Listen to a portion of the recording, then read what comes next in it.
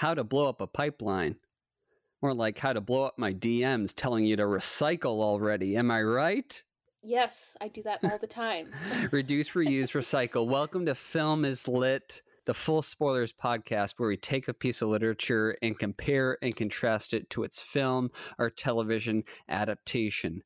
My name is Danny, he, him, the self-appointed film expert. And joining me from afar, she's 3,000 miles across the country in Massachusetts, is my wife and co-host, Laura. Laura, say hi. Hey, we swapped spots. I am where you grew up now in West. Should I triangulate? Go ahead. Is that okay to say? Yeah, I don't care. Dox me. No, maybe I'll just say Western Mass. I'm here in Western Mass. Woo! More like Western Mass. And I'm where you grew up in LA. In LA, that's right. Not specifically the Palisades, but... Ugh, don't mention that name to me. It's dead to me. Yeah. We don't talk about them anymore. Right. That's the past. Let's focus on the present right now and the future of our planet. Very apropos. Today on the pod, we are covering How to Blow Up a Pipeline, written by Andreas Malm in 2020, and the film adaptation of the same name, directed and written by Daniel Goldhaber, released April 7th, 2023. We got to see it a day early, April 6th, at the Alamo Drafthouse. It was quite the treat to see a film early. It was not technically the premiere. It premiered at the Toronto Film Festival in 2022, where it gained quick acclaim and was picked up by Neon, the same distributor that distributed Parasite. Ever heard of it? No. Oh, you should check it out. Park Chan-wook, Best Picture winner. Alrighty. So the book, it's more of a manifesto. In fact, that's what Andreas Malm calls it. It's an academic text. And in the text, Malm argues that sabotage is a logical form of climate activism. And he criticizes both pacifism within the climate movement and then what he deems climate fatalism, which is more or less the thought of, listen, we're all fucked, so let's not do anything because it's not going to help. So in the book, he criticizes that, and he encourages readers to sabotage, whether it be oil refineries or any fossil fuel manufacturers, refiners. Consumers. Exactly, consumers. Yeah, so that's the second thing. He also criticizes fossil fuel and energy consumers as well, and argues for a greener planet. But surprisingly, he does not teach you how to blow up a pipeline. I think if he actually did that, then his book would be banned, right? Honestly, probably. Yeah. Yeah. It would have popped up on the dark web. Yes, but he is more or less pushing readers to go that way. But it is a non-narrative text, so this is cool. I think this is the first manifesto we've covered on the pod, which is interesting. You know, I wanted to read a quote, shockingly, from Gilmore Girls, because I think it's really apt here. It's one of my favorites. So, if anyone is familiar with the show, there is a character called Paris Geller, who I can very much relate to. She's a little bit grating. She's very passionate about the things that she believes in. And so she writes a manifesto for a class project, and she asks Rory Gilmore, one of the main characters, for her feedback, and Rory goes, first thought, lose the word manifesto. And Paris says, to cabin in the woods. Rory replies, don't open your mail. And Paris says, right, how about doctrine? And Rory says, that's better. So rather than a manifesto, maybe it's a little bit less jarring to call this a doctrine. But I think there are aspects of both a manifesto and a doctrine in this book. Yes. I always love that interaction. I think I like doctrine better because manifesto has a connotation to it, like sometimes crazy people write manifestos. So. Exactly. To cabin in the woods. which is exactly what Paris says, right?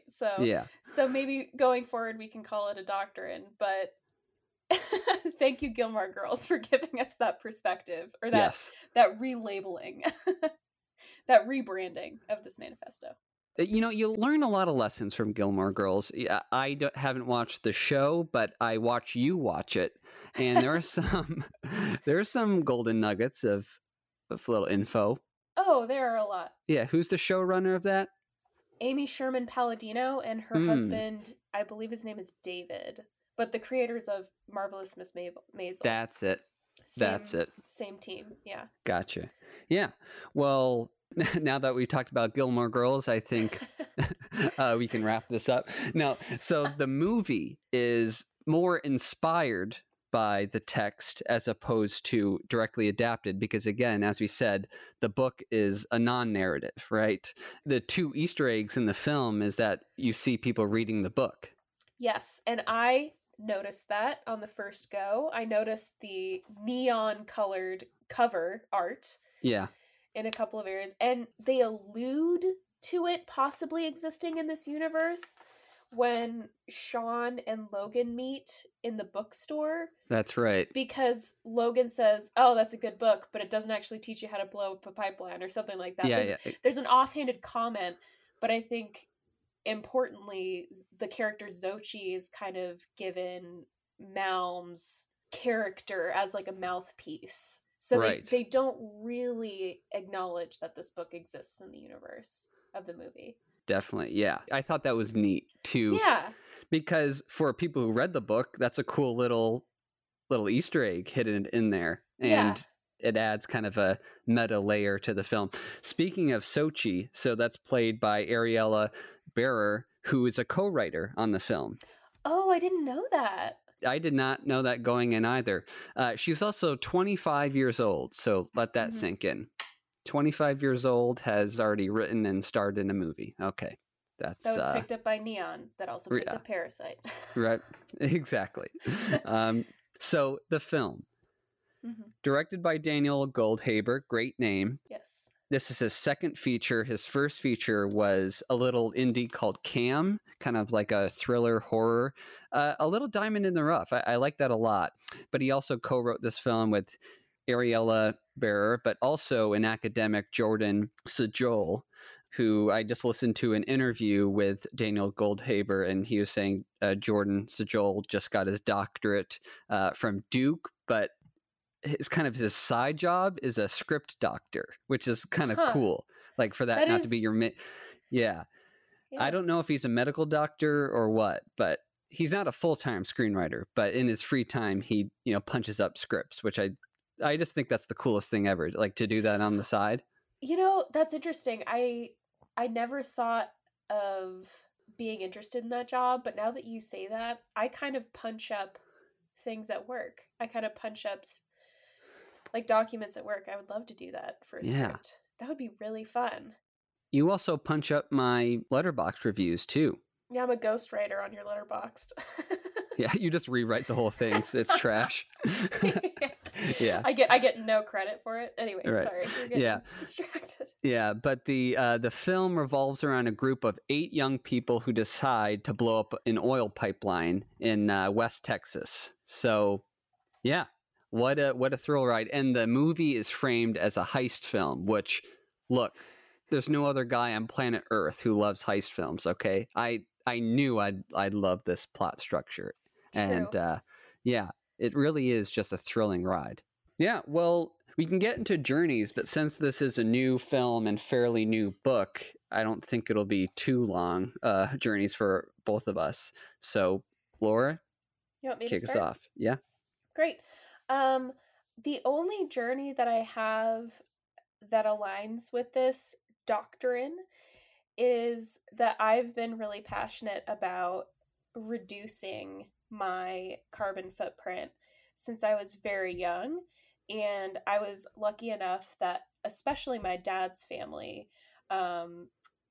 because they're also very lucky, they live in the Bay Area, really modeled that way of life for me. So things like growing your own food and not just recycling, but like working as much as you can to reduce the amount of everything that you purchase and you use with gas and everything that aligns with that sort of mindset, because it truly is like a mindset that you have to set for yourself. That was really modeled for me from a very young age. And while it makes me sometimes a little bit of a gremlin, as Danny might say, I am very passionate. I say that. You say that. You call me a gremlin all the time. It is something that I have sort of dedicated my life to in terms of being self-sufficient as much as I can be. Obviously, something that I've sort of had to go through as an older adult is acceptance that we can't always be perfect. And sometimes, you know, you have to buy X, Y, and Z from the grocery store instead of making it for yourself. But I really do try to make every single decision that I can based on the understanding that what I do makes a difference.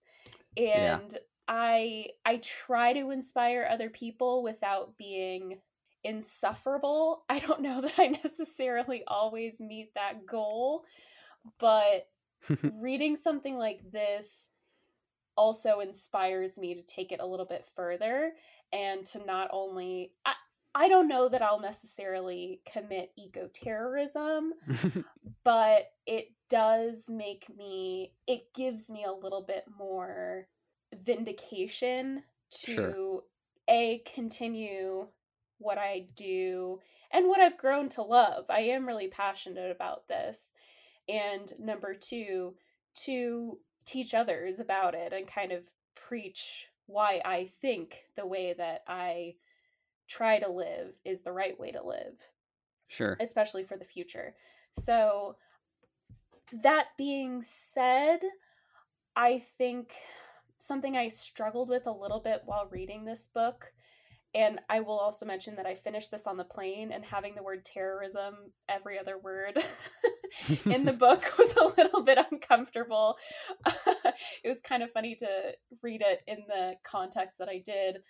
I don't know that this book is going to cause the shock waves that I think really do need to be sent throughout the world, because it came across a little bit as something that was preaching to the choir and might come off to people who really need to hear the message as a little bit elitist, just because of like the style of writing and the advanced phase of activism that Malm has reached throughout his life. So I don't know if it's the most effective piece of literature, but again, at least for someone who kind of already has this mindset at heart, I found it very comforting, especially the third chapter about how to continue this mindset into the future and why it's important. Excellent. And what about the movie? Oh, yeah. I have even less of a relationship with the movie. We, as Danny noted, we saw it together in a little date night. Without getting too deep into my full review, I don't think I liked it as much as Danny did. Speaking of the writing, it probably could have used a few more passes to make it a little bit less stilted in terms of the dialogue. Exactly. That's my big complaint with the film, to spoil my big criticism with it, even though I really liked it and recommend it. Okay. I agree with you there. Okay, so that's really all I have. I'm not sure that I loved it. I think it was a really interesting idea because this book very easily could have been turned into a documentary about like Malm's activism and his process of arriving to this pretty intense call to action. Yeah. So I like the idea that this message has inspired these young people into action. I think that's really different than a lot of other approaches to ideas like this. But yeah, I didn't love it by the end of the movie. So that's it for me. How about you? I'm pissed. This podcast is over. Bye. I could tell when we left the theater that you had just a little bit more of a positive reaction than I did. Like, I don't Sure. think that this is either of our favorite thing we've ever seen this year, No, absolutely but not. I think that you came away with it a little bit more positive, even if you had a little bit of feedback or whatever that you're going to share later.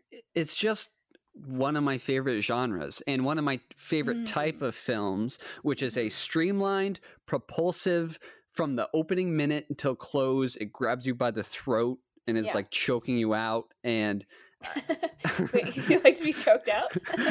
wait a second. This is therapy for me. Wait,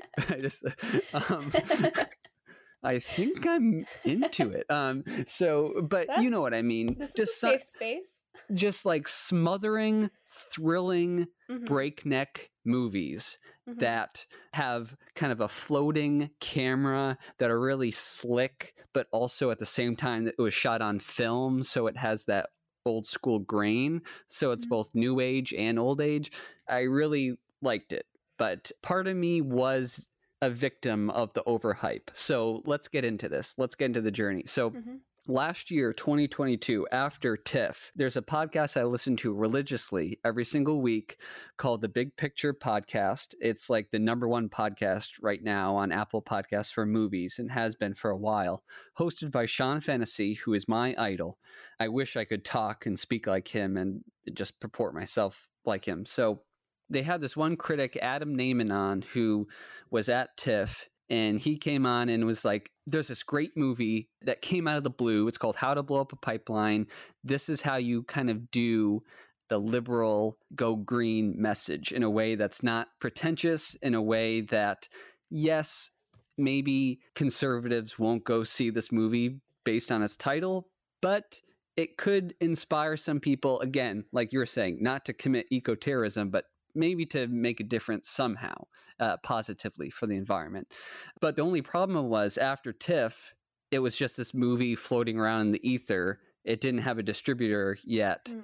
And so I put it on my watch list, but it's like, when is it going to come out? What theaters will it be in? Will it be at the Alamo? I certainly hope so, but who knows? This doesn't seem like an AMC theater movie, Mhm. which Shots. it isn't. It isn't. AMC Theaters Mhm. is not playing it, which is a shame, but Mhm. it is what it is. So you can imagine the hype building up for me. This kind of phantom movie that has been recommended on this podcast, which I listen to all the time, and it seemed like a really cool premise, like eco-terrorism as a heist movie. I love that. Yeah. It was compared to William Friedkin's Sorcerer, which is one of my favorite movies of all time, and I'm all about that. So The way you're describing it makes me think of the word intersectional. Like definitely. heist and also kind of a message movie. Yeah, exactly. Because there's nothing more cringy than a message movie that isn't handled with a certain tension and craft. I'm thinking of like Adam McKay movies, like The Big Short or Vice. Right. Don't Look Up I actually liked, but I do recognize that it kind of has that smarmy, like it kind of hates the audience, which is I don't think not a good way to approach an audience who's no. paying to sit in a seat. Exactly, especially when you're preaching to the choir. You don't want to hate your audience. So as soon as Neon picked this up and they said April 7th, I'm like, boom, we're doing this for Rebecca's the pod. birthday. Yep. Sorry, it's my mom. Happy birthday, Rebecca. So I added it to our list. I didn't even consult you. No, I'm kidding. Maybe I asked you. No, I don't think you did. Yeah, but I wanted to cover it, and luckily Alamo had that early screening, so we went there, had a great date night. Reading the book, well, I listened to the book, and my opinion is twofold. One, I'm not used to reading what is basically a dissertation, right? I'm used to reading, narratives. So it was a nice, refreshing change of pace. However, I do agree with you that because of the title, it's a paradox, right? I don't see anyone who needs to have their views changed picking up this book or being swayed by it. Also, look, I ain't the brightest light bulb in the bushel. Do light bulbs come in bushels? But at some points, I think the elevated language kind of got out of hand. Would you agree that I maybe would agree. Yes. I think he made his point too well at some points. And it's not like he belabored the point, but there was like too much flowery language where I'm not saying like make it stupider. I'm just saying like be more succinct. Just say it. You know, you don't have to have these big fancy words all the time. Sometimes you can. Sometimes that's cool, but not all the time. So at some points, I kind of rolled my eyes at the language a bit since it was just so intellectual, to the point where it didn't even feel like he wrote the book for anyone. He was just like writing down. He was proving his vocabulary. Yeah, yeah, and it's also really interesting to contrast the content of the book with the literal call to action of the title. Yeah. And that's what makes the line in the movie so funny, because it kind of on the nose made a point to me of what I was missing in the book. Because this is my issue. I'll bring this to the work environment. This is my issue with people who write emails that don't have a clear action plan or a clear question. And that puts me off at work, because I'm like, all right, you've taken the time to write an email. I just need to know what you need from me. I don't need it to be like, maybe I need a little bit of background about why you're sending this email, but I don't need 3 paragraphs about, what you're working on and how you got to this decision. I just need to know what you need from me. Like, that's kind of what I think about when I think about like a call to action, or any type of organization online who needs money, or needs you to come to a rally, or needs you to repost something or sign a petition. I don't need the background. I just need to know what you need me to do. And what I really like actually about contemporary reporting is that a lot of places or a lot of outlets have picked up on this, and they've turned a lot of their articles into the format of a listicle. And that gets rid of a long preamble, and that even just with information, I really like succinct, clear headings, topics that I can scroll through. I'm not one of those people who just reads an article title. I do like to read the content, but I just like to know something quick because I don't have a lot of time. I'm a busy person, and I like to have things really clearly laid out for me. So with the clear call to action of how to blow up a pipeline, where is the call to action for me? I think Malm mostly focuses on explaining why it's important. Yeah. But he never makes the leap of saying, and this is how you do it.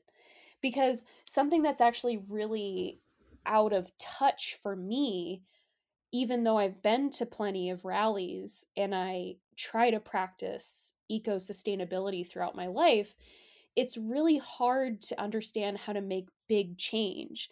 And it's also kind of out of touch to say that every single person in the world could go and sit for 4 days without food and chain themselves to a fence or a bulldozer. And while that might make a lot of change, I would need like a step-by-step instructional guide about how to take time off of work for that, and then how to figure out where to go, like where's an inflection point for me to do that, and then how do I get there, and then what's the biggest way that I can make a statement when I get there, instead of having people say like, what are you here for? so that's where I was sort of missing the momentum. It was like, I understand the importance of what you're trying to say. You don't really have to defend it to me. I just need the next step that you kind of promised in the title. And that's where the book kind of fell flat for me. I apologize. That was kind of a long rant. No, go off. I'm here for it. You just illuminated something that I couldn't quite put my finger on, but now I understand it completely. Thank you. The book was missing examples of Malm's past activism. I would have liked specific examples where he could have done these little vignettes of little stories that either himself or his colleagues have done to, fight climate change. I think he participated in the tire slashing in the very beginning of the book. But yeah, there wasn't a lot of support for someone who wanted to make that next step and maybe contribute the way he has. Sure. Right. Definitely. Yeah.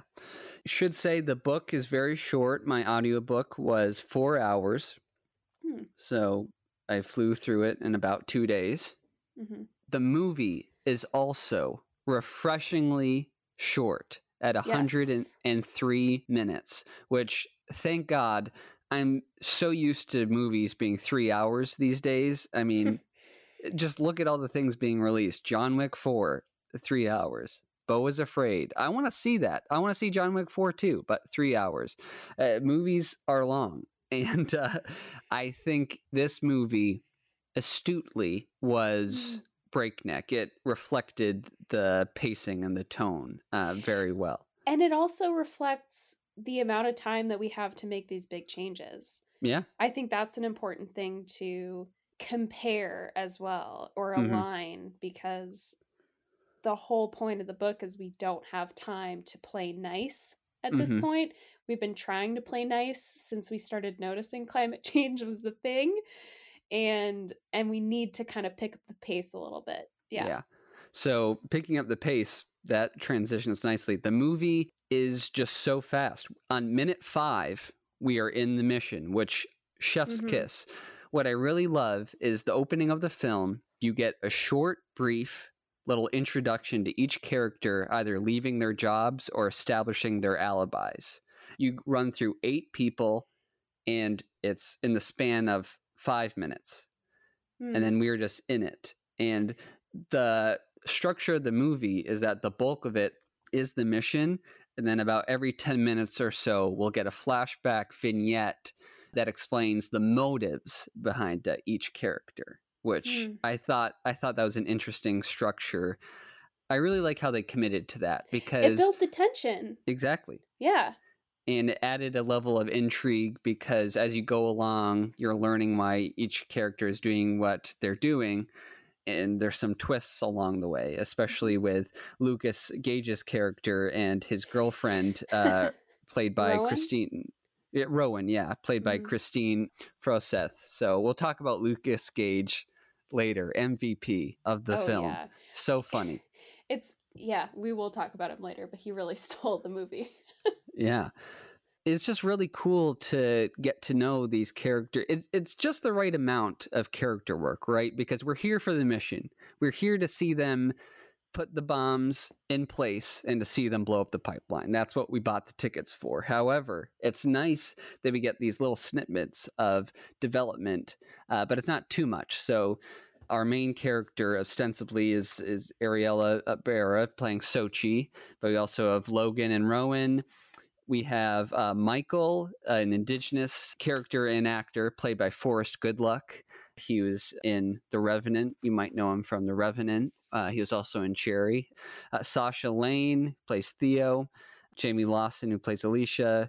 Marcus Scribner, who I've never seen in anything. He plays Sean. I thought he was pretty cool. He was at the same college that Sochi went to. That's how they met. And then finally, the rough and tumble American redneck Dwayne, who is mad at the oil company because they forced him off his property to build this pipeline. So he's kind of the inside man who knows the area.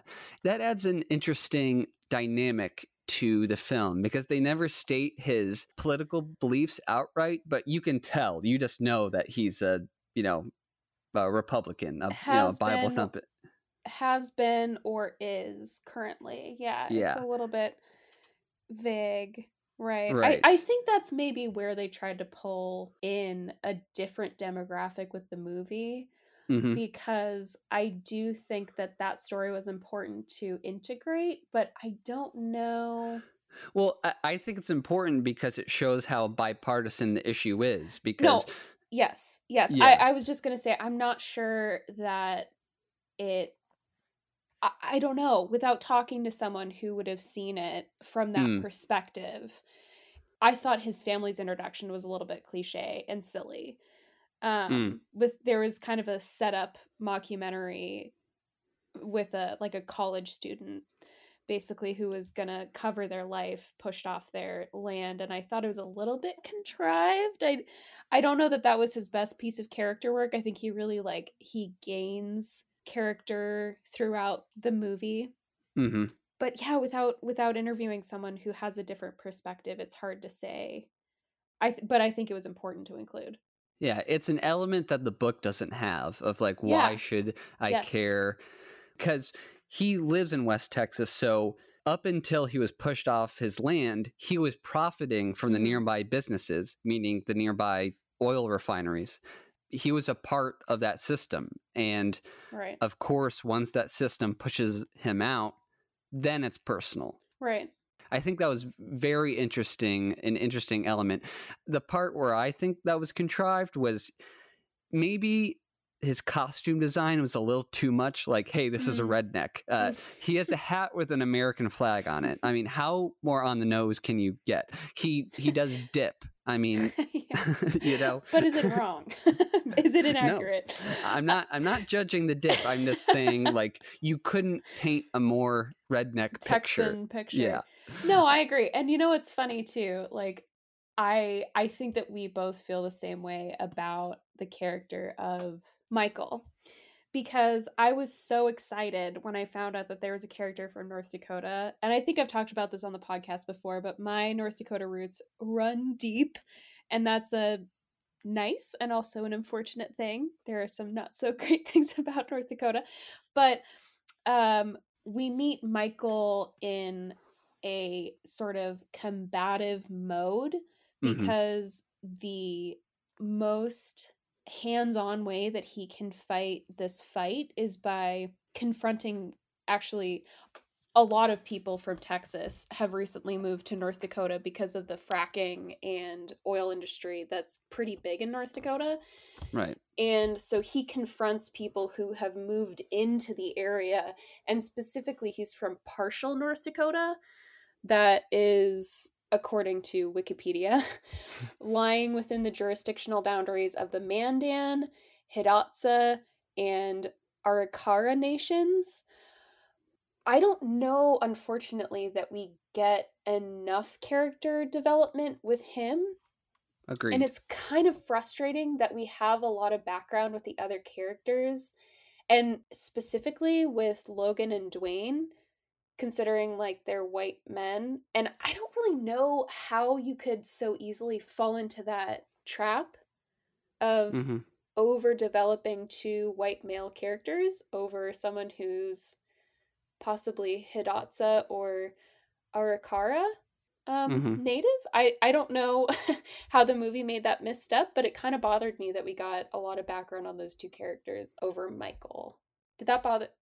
Well, it more so bothered me that his character was a little one note, where he has this aggression and this hate towards the world, basically for swallowing up and burning the land of the indigenous people. And he has this justified hatred, but his character doesn't go beyond that. And he was two-dimensional. Yeah, right. And it makes sense for him to be pissed at, white people coming into North Dakota to work on fracking and on the oil refineries. But it doesn't make sense for him to be kind of standoffish and curt with his crew. Right. I don't know. I think they kind of subtly hinted at that maybe he has some sort of social struggles. Yeah, social disability or struggles. He's just kind of angry, and that's we don't get enough character background to understand that other than an inference, and I think that's what makes it a little bit like he's put into a box. Yeah, agreed. Yeah. Which is weird. Yeah, he's not two-dimensional. Yeah. He has a kind of okay scene with his mom where he explains that all the stuff she's doing is not doing anything. Like, you need to be more radical. You need to actually make a difference. His mom is played by Irene Bedard, who was the voice of Pocahontas. Shut up. Yeah. Really? Not the singing voice, right? Or no, not the singing, the speaking. No way. That is really interesting. And I knew I recognized her. She was also the female lead in Smoke Signals. Smoke Signals. Okay, I knew that she was in that. Yeah. That is really interesting. Even in itself, because obviously Pocahontas is now kind of a controversial movie, but for people in the Spokane area and the Welpinit area, that's also kind of a controversial movie, considering Sherman Alexie's status within that community. So that's really interesting. I like that a lot, though. I'm glad that you brought that to my attention. No problem. I'm the self-appointed movie expert, babe. I got the facts. You too. No, that's really great. I'm glad that you pointed that out to me. That's enlightening. I like that. Aw. I wish I could hug you, but you're across the planet. Soon. Yeah. So I like how he is basically teaching people how to make these homemade bombs on, he calls it Boom Talk, which, there, for those who don't have TikTok, there are little segments, like kind of like subreddits of TikTok, where it's like cooking talk or travel talk, dog talk. So I like Boom Talk. We're all over dog talk. Right. Yeah. And baby talk. So it was kind of funny how he called it Boom Talk, and we follow him as he's slowly learning how to make explosives. The only problem with that is the minute, all social media sites are heavily regulated. So the minute someone from law enforcement, whether it be state or federal, gets a hold of these videos, like, he's either getting a citation or getting arrested. So that realistically, I don't think you can go on social media and do this. But to go back to my more broad, both positive and simultaneously negative of the film, I love how, for the most part, these vignettes are succinct. As soon as the point is made, they cut back to the main narrative. Mm-hmm. And in fact, most of the shock and the humor of the film comes from these jarring cuts. Like, a barrel will fall on someone, and then it'll cut right back to that person's backstory. And then we cut to the present once it's done, and that, her leg is broken, or a bomb accidentally goes off in the house, right? It's riveting and hilarious. You're always on the edge of your seat. To go to the con, we get to Michael's story, and it's a little too short and unexplored for clearly our tastes. I don't know if other people felt that way. Yeah, he's just an angry Indian is how it felt like they had reduced his character just down to an angry Indian. Right. And that feels like just as harmful of a depiction of someone who really could have had an interesting background and has a right to have an interesting character arc, who just unfortunately didn't get it. I hope that actor is able to be cast in other things and speak for his indigenous culture right on his own terms. But this movie unfortunately just kind of missed the mark. Right.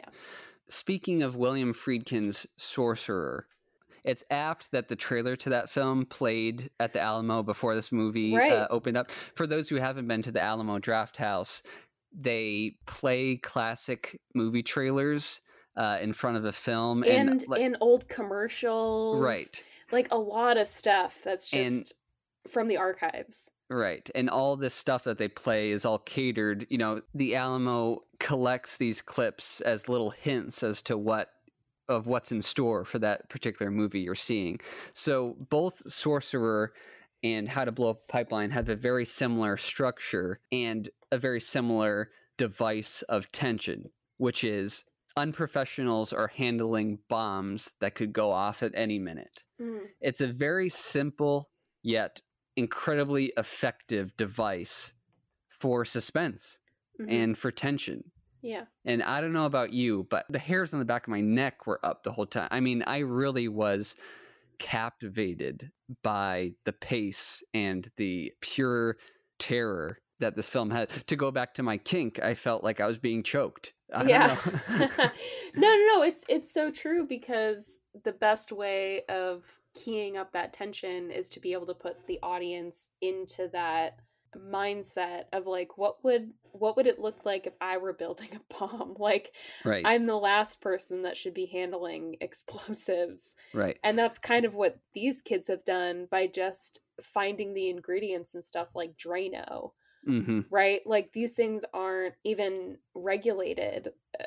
Yeah, There could be any type of chemical ratios in these liquids. yeah. Yeah. and and oh my gosh, like, one of the worst moments of tension is when they're driving to the actual site in a truck going Right, through the Texas back country, and it's like, the most important thing is to keep this explosive from jostling right. lest it go off. Too explosive. They basically Mhm. have two giant barrels. Right. And I like how one of the posters for the film is just how to blow up a Mhm. pipeline, like spray painted Mhm. onto an oil barrel. Mhm. The funny little joke is that that's not an oil barrel. It's a barrel that's containing explosives that the crew Mhm. has assembled. So Mhm. the film is captivating because A, it has the heist element. B, it has the element of like young, hot people doing cool shit. Like being like Right. really, really rad. Like this really feels punk rock. I know that it's Yeah, kind it of feels obvious. gritty. It's It really gritty. And it's funny too, like, obviously it takes place in Texas because that's a huge, like, oil refinery center, but the setting of There Will Be Blood, yeah, like, it just feels gritty. You just feel like you're in this center of this dirty, dark back country that's been like this since oil started to be drilled. right. Even the visual look of the film is shot in 16 millimeter, so you have that grain, Mhm. and it feels not necessarily low resolution, but 35 millimeter is more used for kind of that sumptuous, vibrant, rich frame that like Paul Thomas Anderson shoots his films in Mhm. 35 millimeter. He shot There Will Be Blood in 35 millimeter. You're such a Speaking of that film film, geek. but 16 millimeter is much more old school. The film itself is cheaper, so it's a cheaper way to Mhm. film, but what it adds is kind of this, like you're saying, dirty, gritty, rough and tumble type of visual look that perfectly complements the film. So Mhm. you have that element. You have the element of the bombs could go off at any time. It's just a really cool premise in film.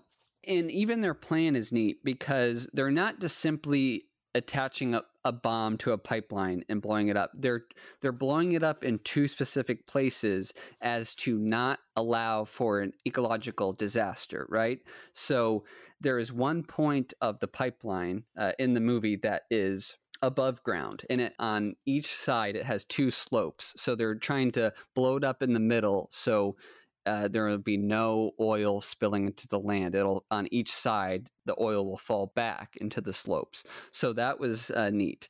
You know, you respect these characters because it's not like they're just going out there and causing an ecological disaster, right? They even have this Mhm. conversation in the film, which is like we could actually do more harm than good by Right. blowing up a pipeline, and it's an interesting argument. I think this movie succeeds and the writing is really good because we like the characters, or at least I did. Even Yeah. Michael, who's a bit of a could be a bit of a shithead. Yeah. I have to disagree a little bit. I thought that actually very few of the characters were likable, and I think that for me was one of the biggest flaws of the movie. Um I thought Zochi was a little bit unlikable in terms of being like two-dimensional and overwritten, actually. Mm, And I thought, like, the only two that I felt like were actually relatable were Logan and Rowan, mm, because they were just more aware of how insane their plan actually was. yeah. So I I wish that, like, as hard as this message is to deliver, even in reality, because I've certainly got into fights like this with people, or I've rolled my eyes, or I've been like, you pull up in front of me in an SUV and you're the first person I'm going to slash your tires. Like, I just wish that this was delivered in different vehicles. I guess to use a metaphor a little bit. I just think it would have been Electric vehicles. electric vehicles. I just like, if all the characters had been as likable as Rowan and Logan, I think it would have negated some of those eye roll moments. Mm. And it might have made it a little bit more like, I think the point of the movie is to make eco-terrorism more approachable to people who would be like, hear the word terrorism and check out and say that's anti-American or anti-patriotic. And I just don't know that this movie, unfortunately for me, was successful with that, because I didn't find a lot of the characters very relatable or approachable. I didn't think that Theo's dialogue was particularly well written, nor did I think Sasha Lane's performance was that captivating either. There's one point in the vignette where it's after Sochi goes to a funeral, and it's extremely on the nose, where she's saying like, wow, that was a great service. Your dad would have really liked it. So you're an orphan now. What are you going to do? And it's like, remember how, and they're in Long Beach. Oh, by the way, anyone who's from Long Beach is going to friggin' hate this movie. They really. Yeah, it's interesting too. Like, now that you say the name Theo, I really had to like reach into the back of my mind of like, oh shit, like which character was that? And I think maybe the answer to this movie is just cut a few characters. And maybe we would have a little bit more space in this like 96-minute movie to breathe and understand why fewer characters are coming to this point of committing eco-terrorism. Like, all of their stories are so different and so important. I think that's why maybe they wanted to include everybody, but maybe they just overdid it a little bit, and that left me feeling like I wanted to know more about fewer of them. They were like, we need to have a lesbian couple. We need to have a lesbian couple. Yeah. Yeah, and then unfortunately they ended up focusing on the white characters. It's like, why even have them then if you're going to ignore and forget the BIPOC characters? I don't know. Maybe that was a failing for me, but I don't know. Yeah. In terms of the likability, perhaps not Theo, perhaps not Michael. What I liked about Sochi's character, who is, I guess, the secret main character of the film, and which is funny because in all the ads, they really position Michael as the main character. I think they might have tried to play off the I think minority so too. Character. Yeah. I think so, but it's really Sochi's story. I think what the film needed was a lead who was this steadfast radical who did not compromise. And yes, maybe her dialogue was a bit like maybe it could have just come straight from Andreas Malm's mouth, but I felt like I wasn't bothered by it. I think when the characters had their debates, her retorts always felt right to me. And my favorite moment of the film is in the final 10 minutes, we get a flashback to Sochi talking with Alicia, where it's revealed that Sochi knew that Rowan was a mole, being puppeted by the FBI, and that the secret plan was for Sochi and Theo to get caught. They weren't planning on getting away with it. So that was a neat twist. Yeah. And that scene ends with Alicia going, well, nothing is actually going to blow up, right? And then it has a hard cut to Sochi and Theo surrendering in front of the building, and it just immediately exploding behind them. And it's just such a shock, and it's part of what I really liked. I don't know, that cut very much felt like Sochi's character, just someone who like incredibly intelligent, knows what she's doing. I'm kind of rambling at this point, but it didn't bother me. It's funny because like those moments, and especially the end, we can kind of talk about how you felt about the end, but I also Yeah. definitely want to go back to Logan. Um, it it frustrated me because I still feel like she's unattainable for me, because there's so many levels to someone who perhaps has not lost a loved one to climate change or capitalism in the way that she Mm-hmm. has, and who can't just decide, or it's not realistic to decide to drop out of college and commit this type of act and even go to jail for it. Mm-hmm. Like, I was a little bit bothered by the end because with her landing in jail, I was like, so did anything happen? Like, did this even make a difference? Because making that type of sacrifice is something that, and maybe that's my own flaw. Like, I don't think that I would ever be able to drop out of college and just commit myself to going to prison, Oh, to making certainly this not. one Yeah. type of sacrifice. But that still to me means that that's unattainable, and it might not even make sense, or it might not even be the best way to fight climate change. So I was a little bit Well, conflicted about her decision. I think she even explains in that diner sequence with Alicia that she doesn't expect other people to do exactly what she's doing. All she wants to do is to have this big explosive moment, both literally and figuratively, to get her message out. And she's saying that by having the FBI think they're winning, and then by having a highly publicized court case, then their message will get out. That Yeah, it's yeah, yeah, I'm still conflicted by it. I'm still like, I I appreciate that you gave me a heads up about the book, that the third chapter really brings like a refreshing reminder that mm-hmm. climate fatalism is also not the best way to Yes. just throw up your hands and say fuck it, like no matter what we do we're doomed. And I didn't quite get that from the movie. I Mm-hmm. got a slightly different message about, like, we all do need to be more consistent about our actions and calling for bigger change. And I know this too, that no matter what I do as a single entity is not going to do as much as, the car industry changing and capitalism shifting in people's minds.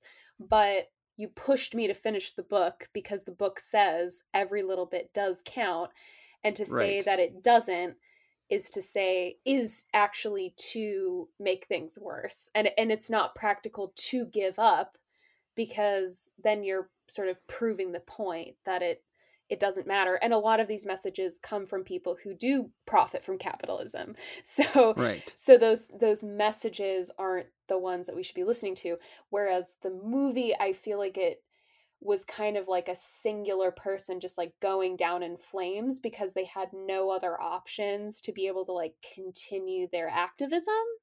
Mm-hmm. And I think that's, again, like, it just makes me feel a little bit like that's less attainable for someone like me, who just tries the best that I can do through voting and spreading the word and pushing people not to, buy an SUV, or pushing people to become more self-sustainable by growing their own food, or opting out of a conventional capitalistic way of interacting with the world, like not ordering from Amazon, not ordering from online systems, stuff like that. Like, that to me is more attainable. And I think I'm not, unfortunately, and maybe this is a flaw of my own, but I'm not the one who's ready to go down in flames. That's unattainable for me. So, like, where is the middle ground between these two ideas? That's where I struggle to fall. You know Mm. what I mean? Yeah, maybe. I really don't think that Sochi is trying to get people to blow up pipelines. However, that movement that she's starting by being caught, maybe they could have delved a little bit more into what she wanted people to do. Because there are some compelling conversations in the movies about, I would say, Sean is more of a fatalist, where he's saying, like, well, reducing, reusing, recycling, it's too late. And I think what Andreas Malm is arguing is that all movements, all great movements of change started with the other side saying, that will never happen, right? Women's suffrage movement, right? Women's rights, slavery, they were saying that the economy of the South revolves around slavery and that it would crash and we wouldn't be able to go on. So he's taking these big movements and saying that all great movements started with the other side saying that it's too late, we're done. And that all that fatalism is doing is taking people who are on the side of change and pulling them down and pulling them to the other side or distracting them from the goal. Like, it's never too late to do anything is what Andreas Malm is kind of arguing.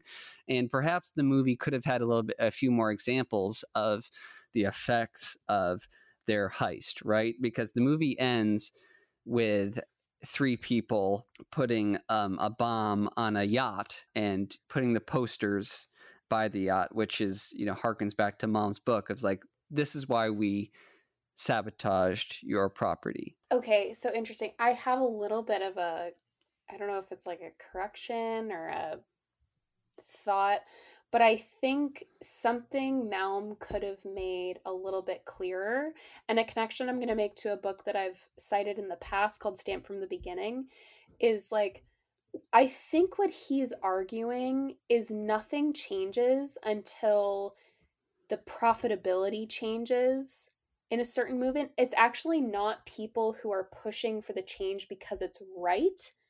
It's actually the more powerful groups who are making money off business as usual to finally decide that they will make more money if the system changes rather than actually doing what's right. And that's where I start to fall into a lot of fatalism, even though it is really devastating to watch, realistically, the fact that we are too far gone. Like, people already are. In my mind, when people are saying like, we are getting better, quote unquote, my response to that is that we're already losing land and human life to climate change. So it is already too late. Right. And even that is not enough for lawmakers and people in power like billionaires to change their ways because it's not profitable. It doesn't matter whether or not it's right. And this is an argument that people have made going back to institutions like slavery. Slavery wouldn't have changed if the economy hadn't changed to make it more profitable to outlaw slavery. Right. So it wasn't necessarily that it was morally correct. It was that it was more profitable in the eyes of capitalism. So that's where I find the frustration that I don't have, no matter how I vote, no matter how we vote, the people in power who have billions of dollars are not going to see it as profitable to change their ways unless we stop supporting things like Amazon and speaking with our dollars. And I don't see that coming through. I think that it's a driving argument of the book. Maybe it's not like the clearest argument, but it is more in the book than it is of the movie. So I find the movie just like maybe missed that mark a little bit, because if we know where to put pressure, we know how to change the system. If we don't know where to put the pressure, I'm not sure that it's going to change, because they just have the money to fix the pipeline again. And they have the money to fight the lawsuit that Sochi is eventually going to go through. And I don't know that it's going to resolve in the way that she thinks it's going to resolve. Yeah, I think they discussed that the pipeline will be repaired, but they're only looking to momentarily price out gasoline before it's repaired. And according to the movie's logic, they have the time to do that once it's destroyed. Yeah. They're trying to price it out. They are proving exactly what Malm was saying, which is that, things don't change unless capitalism around it changes in the economy. So it's just one statement that how is that going to catch on? That's my concern, is like, what is the next step? And you're right, they had a tag of people who do it to the super yacht, or mega yacht, but we're sitting in 2023 and that's not happening. So I don't know. All I know that's my concern. Is that I'm putting my super yacht in storage, our super yacht in storage, so it right, does not get vandalized anymore. Do you want to quickly talk about something else before we? Yes, I would like to close this off on talking the wonderful actor who is let's Lucas. End on a positive Cage. Note. Yes. Gage, sorry, not Cage. So this actor has the best journey I could think of any actor in the past few years. Infamously, in 2020, during thick COVID, when everyone was doing auditions via Zoom, he posted this to Twitter, but he did an audition with a casting director. I don't know what it was for, but the casting director did not know that his mic was on, and Lucas Gage was recording the audition. Classic boomer move. Yes. You can hear the casting director say to his assistant, oh gosh, these actors with their small apartments in LA, they have to just set up their cameras and like they have these small TVs. And Lucas Gage is hearing this and being like, oh, you're not muted. And then the casting director is mortified. He goes, oh, Lucas, I'm so sorry. He goes like, I'm doing these auditions so I can maybe move out of my small apartment. So please book me. All right. And he's totally professional and goes on with the audition. I don't think he got the part, but yeah, he was criticized for having a small apartment and shamed. And I mean, Lucas Gage had a sense of humor about it, right? He's the one who posted the video, but he was a struggling actor 3 years ago. I don't know if that video helped. I mean, that video certainly helped him, but months later, he was cast on Euphoria, one of the biggest shows on the planet. Then he worked with HBO. HBO cast him in White Lotus, another one of the biggest shows on the planet. Won a bunch of Emmys. Season 2 did. He was in season 1. But anyways, well, no, season 1 won a lot. I'm getting off track. Then he was cast in Netflix's You. The best show of all time, right? I'm obsessed with his character, Adam. He's exactly the same as Logan. He's just like a chaotic, good energy. You, despite being a dumpster dumbest fire, fucking show I've ever seen in my goddamn life. Scripted show I've ever seen in my goddamn life. Chaotic, evil. It's a huge hit for Netflix, and he's in it. So in the span of a few years, this guy went He's also been cast in Fargo. Like, he's going to be in the new season of Fargo. Oh, no way. Yeah. Cool. I love that anthology. I hope that he's good in it. I'm sure he will be. No matter what script he's given, he does magic.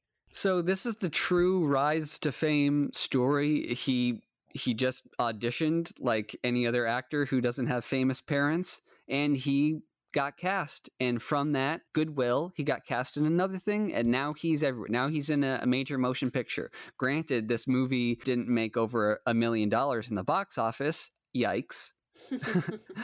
But he made it. He's in. No, and he is the comedic relief in this movie. I think my favorite line of the whole movie, his girlfriend Rowan says, oh, like, I'm gonna go pee in the bushes or something, like, wait for me. And he goes, pee on me. Like, in like the most genuine voice I've ever heard, which really establishes his character as, like, he will do anything for the people he loves.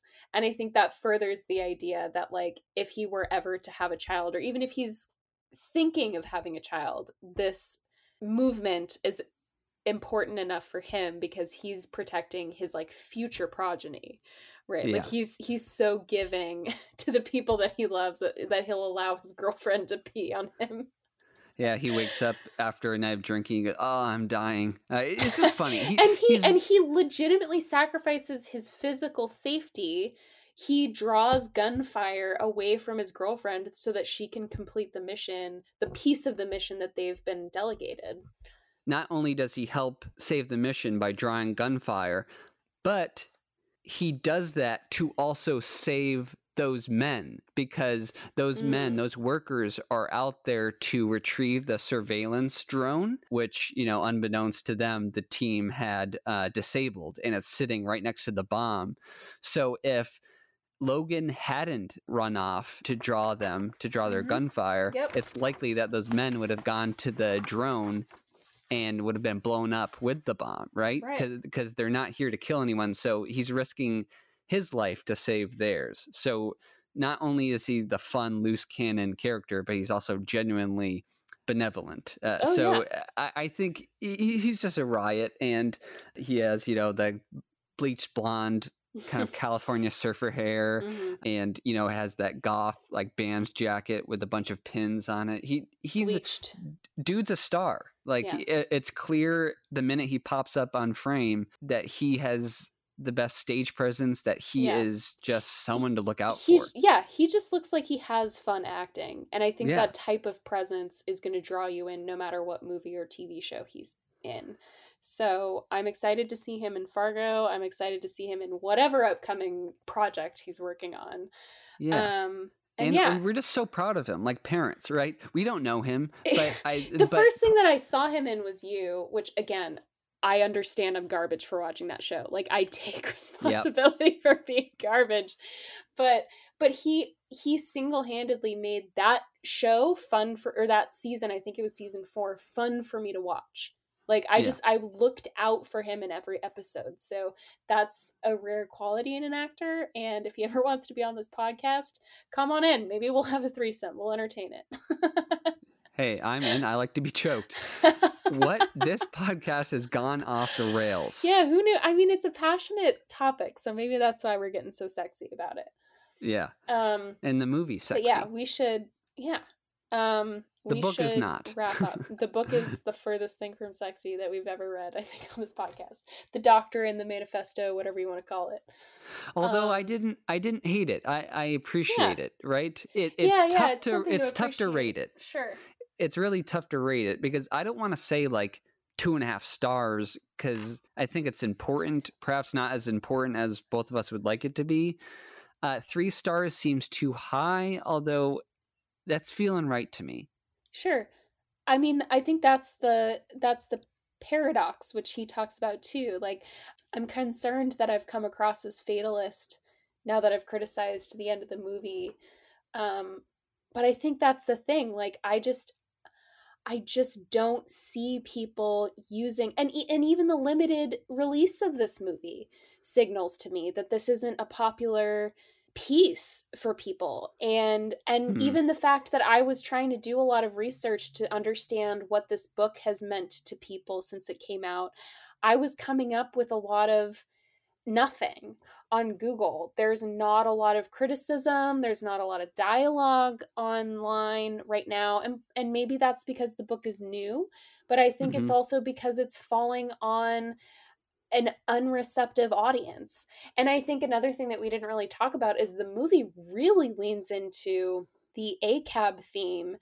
And while I'm not necessarily going to fight that, I think it negates the character work that they did with Dwayne, because that's just going to alienate the base that you've tried to build by incorporating a Texan who, has been affected by this oil industry. So it's, I didn't necessarily enjoy the book and the movie, and I also don't necessarily see that it's garnering a lot of, or that it's stirring a lot of impactful dialogue online. So I'm a little bit concerned that it's just going to go away, and that's why I feel like it's fair to not give it full marks. Like, I would give the book 2 stars, and I would give the movie like 3. That's where I'm sitting.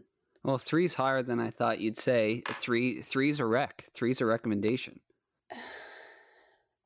Oh God, she's retracting her rating. Like, I'll stop her now. I'll stop you now. 3 stars. 3 for Logan. 3 stars for Logan. I think even with your view on the effectiveness of the movie, okay, I can grant you that. But I think as a genre movie, as a heist, it's thrilling. I think it's a thrill ride. Yeah, maybe you're pulling me back on the side of 3. I'm going to go 2 for the book, 3 for the movie. Okay, great. Where are you sitting? I'm going, okay, screw it. I'm going 2.5 for the book. I do think it's highly intellectual and impressive. And if this was turned in as a college dissertation, they're getting high marks just from the vocab. Would you agree? Sure, just from the vocab. The movie, it's not, should I say, elegant. Yeah. I am disappointed in that dialogue. It feels very first drafty to me. It just feels like they took the book and put it into Sochi's mouth. Like, yeah, it's very difficult to make young environmentalists, no matter how hot and sexy they are, it's hard to make it not sound cringy at times, right? Cringy is a good word, yeah. Yeah, it's hard not to do that. And I don't think the dialogue was particularly successful. Loved all the technical elements, right? I think the cinematography, as we mentioned, by Tahila de Castro, woman cinematographer. Don't see that a lot. Nice. I love that. I think Daniel Garber's editing is fantastic. And I want to see what Daniel Goldhaber does next. He's 2 for 2. So solid movie. You got to support independent cinema. Yeah. You got to support independent theaters too. So this, if you're in the LA area, this is playing at the Alamo. It's also playing at the Lamel. So please check it out. I'm going 3 out of 4 for the film. Okay. Nice. We're on the same page. I thought we were going to be worlds apart, but we kind of came down on the same page. It's certainly not a 4-star movie.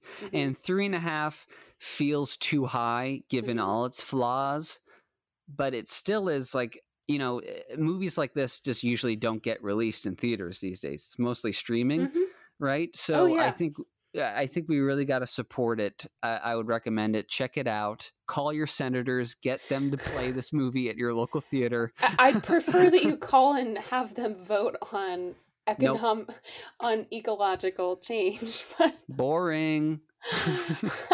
Boring. You've just completely missed the theme and mission of this whole thing. Oh, yeah. Well, I just like the explosions. Last thing. Practical explosions. Yeah, hey, we're here for it. There's 4 explosions in this film. 2 of them are of the titular pipeline. And it is astounding. Love the way you just used the word titular. Well done. Yeah, continue. If they use CGI for these explosions, the movie would have been 0 stars. For a movie called How to Blow Up a Pipeline, you got to actually blow something up. And not a miniature either. Yeah. Yeah. Commit to the bit. Don't do a miniature. They built a real pipeline set and they blew that thing up with real explosives, baby. Bitch. Not an ounce of CGI was used. Well done to the VFX team. All right. Well, that's it. Totally non-heated, non-political episode at all, right? Right. No, I think we kept it pretty neutral, considering the fact that like climate change is real and needs attention. Like, you know what I mean? Like, that's the bottom line, is that it's not a political issue. It's it's a human rights issue, and it needs to be given the respect and attention that it needs instead of being turned into a political issue. So amen to that. Thank you for listening. We'll be back next week with our coverage on The Wonder. Yeah, a religious turn for us. Goddamn, we're doing political and religious coverage. I would say anti-religion though, which I haven't. Well, I haven't finished it yet, so don't say anything. Whoops. Don't say anything. Too late. I am into the book. I'm really into it, but I haven't finished it. So all I can say is it certainly doesn't promote Catholicism. I'll say that. Okay, I'm really intrigued, but I haven't finished. Yeah. So I'm awesome. Ready to close the episode. Alrighty, me too. Thank you all for listening. Please rate, review, subscribe if you want to. No pressure. And as always, we love you. We'll see you on the next one.